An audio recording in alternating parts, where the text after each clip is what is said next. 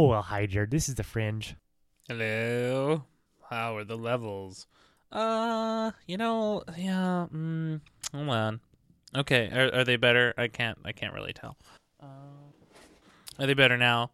Again, I still can't really tell. Okay, well, the levels are going to be how they are today. I don't even know how computers work anymore. So we have a mini Fringe here because I'm recording my own episode. Hello, Ian Arbuck, editor of said episode, and hello, audience, listener of said Fringe episode. Not going to really do too much here today except complain about audio levels, apparently, and drink this delicious Diet Coke. Yeah, just like that. So, lesson learned, don't hold your headphones. So I'm using these, what are these?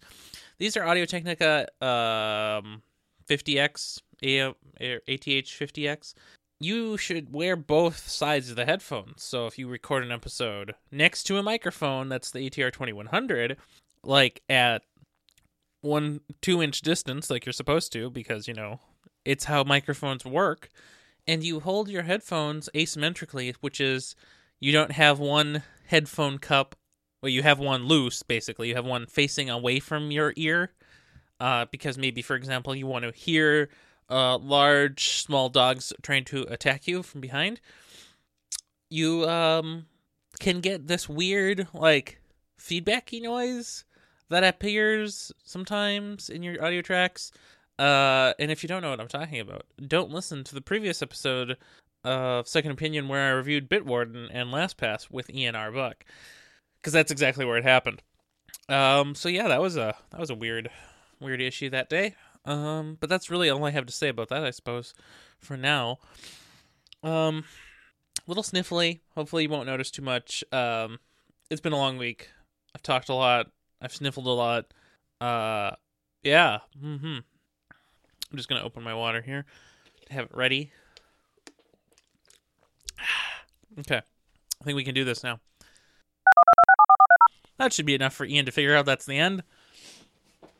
So in terms of how I thought that was, I think we're just here at 33 minutes, which means it was perfect in length. If it had gone on any longer, I might have I might have died. I do not apologize for my anti-Google sentiments in this episode and in the future, because Google has done this to themselves.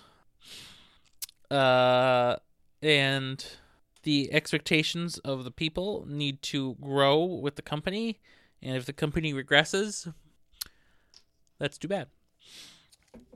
So let's see here. So I also have the, where is it? I also have the Vizio P-Series review, which I might actually just record right now since I'm here at a computer. Yeah, so, so it's funny, I make this case at the end of the episode, which you might have just listened to, that why do we have all these Google Home things if they're useless? And so the funny part is Chromecast is, I feel, a similar thing. The Chromecast, yeah, it basically is a YouTube connector. I mean, does anybody use Chromecast for something other than YouTube or Google Music? I mean, I don't think so. Maybe they do, but I don't think so. So instead of being a universal, I can display whatever I want on it from any screen to any other screen, it's kind of this lockdown thing. Like, sure, you can stream from your phone screen to the TV with Chromecast, but Google has gone out of their way to hide that feature pretty well now. I would argue. On stock devices, I think Chromecast will get into the little quick action setting menu up on the nav bar. But on non-stock phones, or at least on my Galaxy phones that I've had for a while, there is no such button, and you have to go into the Google Home app to do the screen sharing, screen casting. So I don't know how I feel about that. It's just one of those things that makes it a little bit weird, and not so, I don't know, versatile. And so then I make that case that maybe we don't need all of these Google Home products. Like the Chromecast, maybe they have a place, and maybe the Android TV would have a place. Oh, don't even get me started with that. Why is it called Android TV? Why is it called Android Messenger, but half the other products are called Google Home One and Google Home that and Google whatever?